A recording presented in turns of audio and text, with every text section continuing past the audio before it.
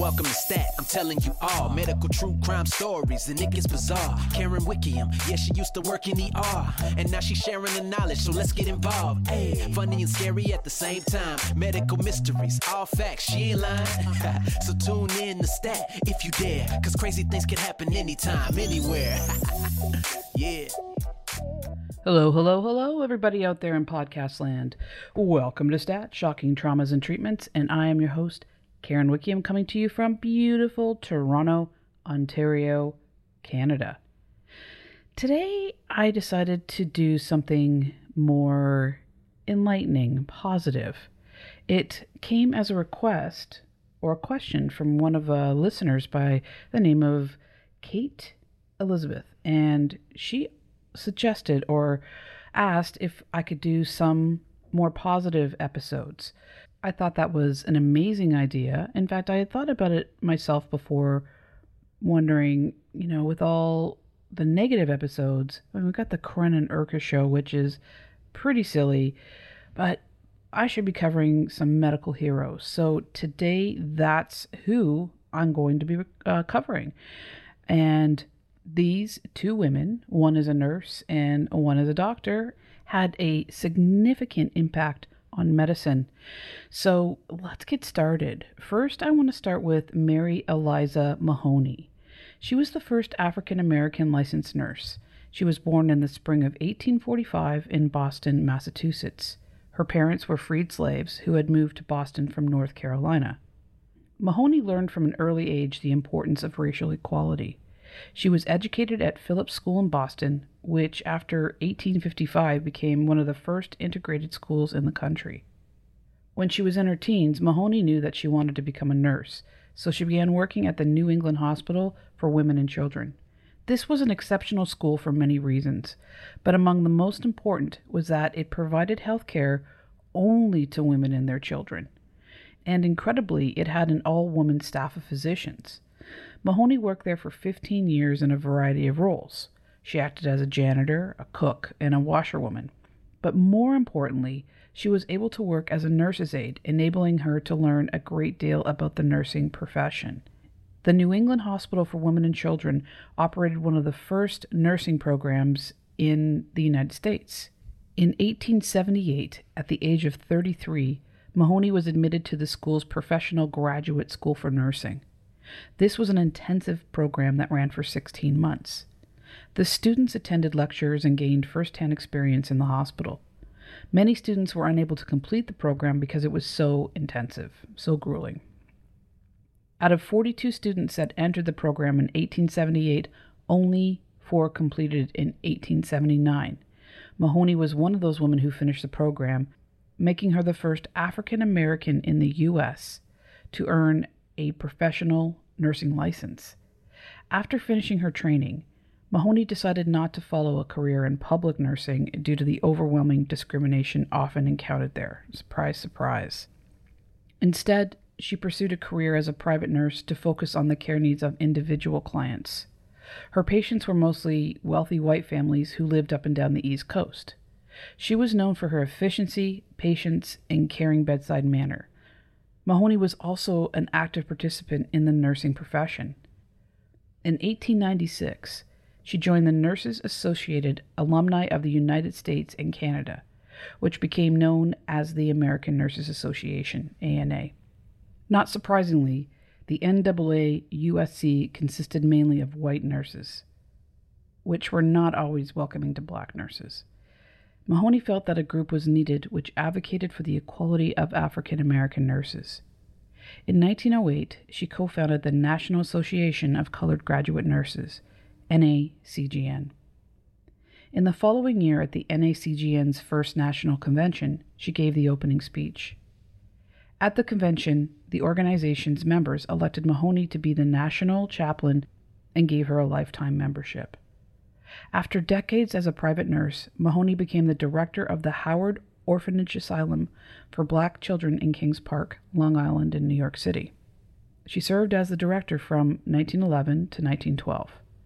She finally retired from nursing after 40 years in the profession. However, she continued to champion for women's rights.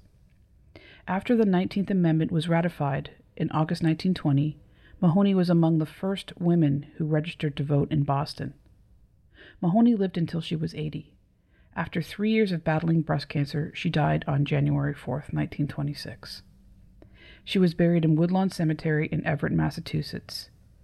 Mahoney's pioneering spirit has been recognized with numerous awards and memorials. In 1936, the National Association for Colored Graduate Nurses founded the Mary Mahoney Ward in honor of her achievements. I hate what some of these organizations were called back in the day, but excuse me for using words like colored. I hate it, but this is what they were called, so I'm going to with regret. But it does not diminish the achievements of Mary Mahoney.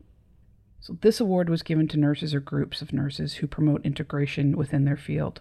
This award continues to be awarded today by the ANA. The ANA further honored Mahoney in 1976 by inducting her to the Hall of Fame.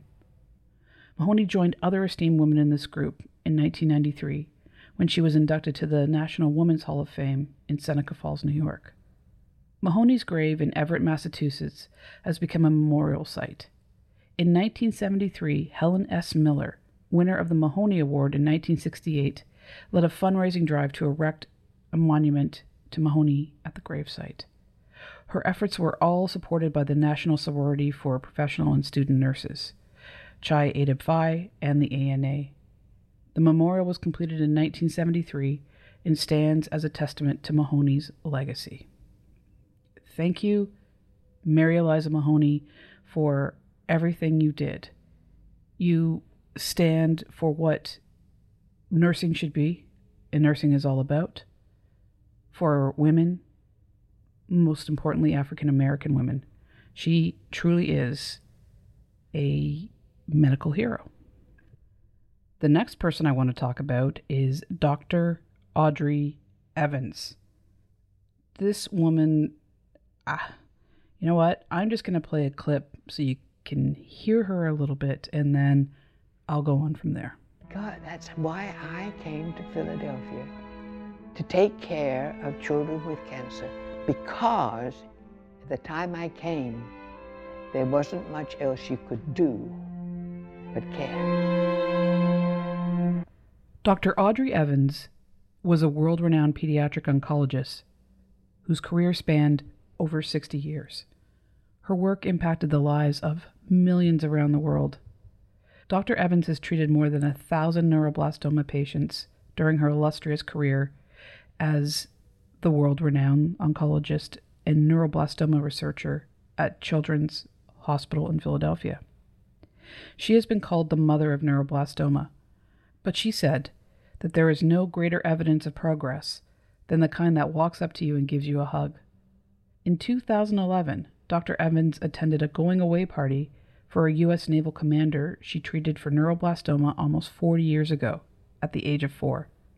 The female officer was shipping out to Kuwait for a year. Here's a quote from Dr. Evans. "It's pretty nice to hear somebody you knew 30 years ago and who was living from the help you gave her. Through all her achievements, she wanted to be known for one thing. Audrey Evans, a woman who cared." Audrey Evans was born in 1925 in York, England. She was the youngest of 3 children born to a middle-class family. She was the youngest of 3. From the tender age of 5, she said she wanted to be a doctor, and her parents supported the dream. They believed that men and women were equal. She attended a Quaker school before heading to a boarding school in Bristol, England, and she attended that school until the beginning of World War II and went home and attended the Mount School in York, England. During her senior year, she developed tuberculosis and missed a lot of school. Audrey Evans trained at the Royal College of Surgeons in Edinburgh in early 1950s. She was the only female student in the medical school. Dr. Evans stated that she struggled during her first year of medical school because, quote, "I never excelled in school because I have a memory problem. Most people learn things from what they read, and I remember things by what I hear." This led to her failing anatomy in her first year, but it didn't stop her. She received tutoring and learned visually by studying the pictures of the body. Dr. Evans stated that this carried on until she began clinical, working directly with patients. This is where she excelled. She was an amazing communicator and would bridge the gap between doctors and patients. Audrey finished her degree in 1953. She then went to Boston's Children's Hospital for 2 years for her residency on a prestigious Fulbright Fellowship. She trained under pathologist and leukemia specialist Dr. Sidney Farber, who is known as the father of modern chemotherapy. Then, in 1955, she spent 1 year at Johns Hopkins, then headed back to England to work at the Royal Infirmary Teaching Hospital, where she was the only female resident. Instead of being intimidated, she said that she never found it hard, that it was more amusing. Even though it was challenging at times, she took it in stride and focused on her education and training. This really would have taken those doctors aback because women were considered inferior. After completing her residency, she went back to Boston's Children's Hospital, where she found her true calling, treating children with cancer. In 1964, she took her passion for pediatric oncology to the Hematology Oncology Unit at the University of Chicago. 5 years later, she was recruited by C. Everett Koop, the former Surgeon General of the U.S., as the first chief of pediatric oncology at Children's Hospital of Philadelphia, and she founded the Children's Cancer Center. She remained there for the rest of her career. She took a total care approach. She wanted to meet the needs of the children's mind, body, and spirit, and she also provided support for their families. Dr. Evans knew that a lot of children she treated were going to die, and she found it important to talk to the children and their families about dying, to help them grieve, to try to take some of the fear away. In the early days of clinical research, Dr. Evans was responsible for some of the first trials of what are today's leading chemotherapy agents such as dactomycin and vincristine. In 1971, Dr. Evans developed the revolutionary Evans staging system, which analyzes cancer progression to determine the best treatment plans for children battling neuroblastoma, which is one of the most common solid tumors in childhood cancer. This is how it works. After someone is diagnosed with neuroblastoma, doctors will try to figure out if it has spread, and if so, how far. The process is called staging. The stage of a child's neuroblastoma describes how much cancer is in the body. Staging is used to help determine how serious the cancer is and how best to treat it. For neuroblastoma, several other factors are looked into along with the child's stage to decide what risk group the child falls into. A risk group is an overall picture of how a child's neuroblastoma will respond to treatment and helps doctors select the treatments that might work best. Doctors also use neuroblastoma risk groups when talking about survival and statistics. There are 2 systems used for neuroblastoma staging today. The main difference between the 2 systems is whether the staging system can be used to help determine a child's risk group before the treatment has started. And the International Neuroblastoma Risk Group Staging System uses results from imaging, such as CT, MRI, to help decide the stage. The International Neuroblastoma Staging System can be determined before the treatment is started, and usually results from surgery to remove a child's tumor instead of just imaging tests.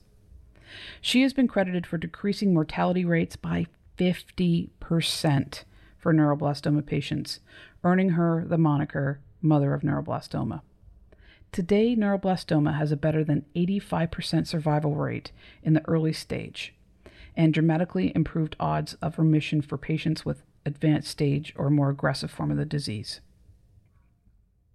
If that is not incredible enough, in 1974, Dr. Evans and Jim Murray, the former general manager of the Philadelphia Eagles, co-founded the Philadelphia Ronald McDonald House, the first in the world, which led to the creation of Ronald McDonald House Charities to provide lodging, resources, and care to children and families in need. Since opening, Ronald McDonald House Charities now span more than 63 countries and have more than 360 locations and have served over 7 million families and counting. Ronald McDonald House Charities have also opened camps, hospitality rooms, and hospital wings, and are launching Ronald McDonald Care Mobiles, which are mobile units used to serve in communities that don't yet have Ronald McDonald House programs. She just blows my mind. This woman's incredible. So, awards she's received because of her excellent and compassionate care of sick children and their families, and her significant contributions to pediatric cancer research, Dr. Evans has been recognized for many awards. In 1976, she was presented the prestigious Janeway Medal of American Radium Society. In 1989, her many admirers initiated a drive that established the Audrey E. Evans Chair in Pediatric Oncology at CHOP, Children's Hospital of Philadelphia. In 1994, Dr. Evans shared the National Humanitarian Award with former First Lady Barbara Bush, and Dr. Evans was also presented with the Sara Lee Foundation Frontrunner Award in the Humanities of 1985. And she won many, many more. Dr. Evans made time to enjoy other things in life, like horseback riding, scuba diving, and sheep farming. I mean, is there nothing this woman could do? After 40 years, at the age of 80, she married the love of her life, an esteemed physician, Dr. Dan Danjo. They got married at 7 o'clock, had croissants, coffee and juice, and then went to work for 8:30. She retired in 2009 at the age of 84, but it wasn't easy. In 2011, she co-founded St. James School, a school that aims to break the cycle of poverty by providing under-resourced youth with an extended school year. On April 25th, 2017, the world lost a true hero. Dr. Evans was 93 years old and continued doing the work she loved well into her 90s. Her light will always shine in all the children she saved, as well as the children now and in the future who will benefit from her dedication and kindness. So, these two women were absolutely incredible and changed the face of nursing, and I'm very pleased to present these two incredible ladies. In fact, I think I'm going to carry on them on a Medical Heroes series so we can have some light in this podcast and bring some light to this world and to our day. So thank you for listening, and remember to take care of yourselves, take care of one another, and most importantly, love yourself. Peace. One love. True crime and it gets none realer. Sometimes it'll be the cure that'll kill ya.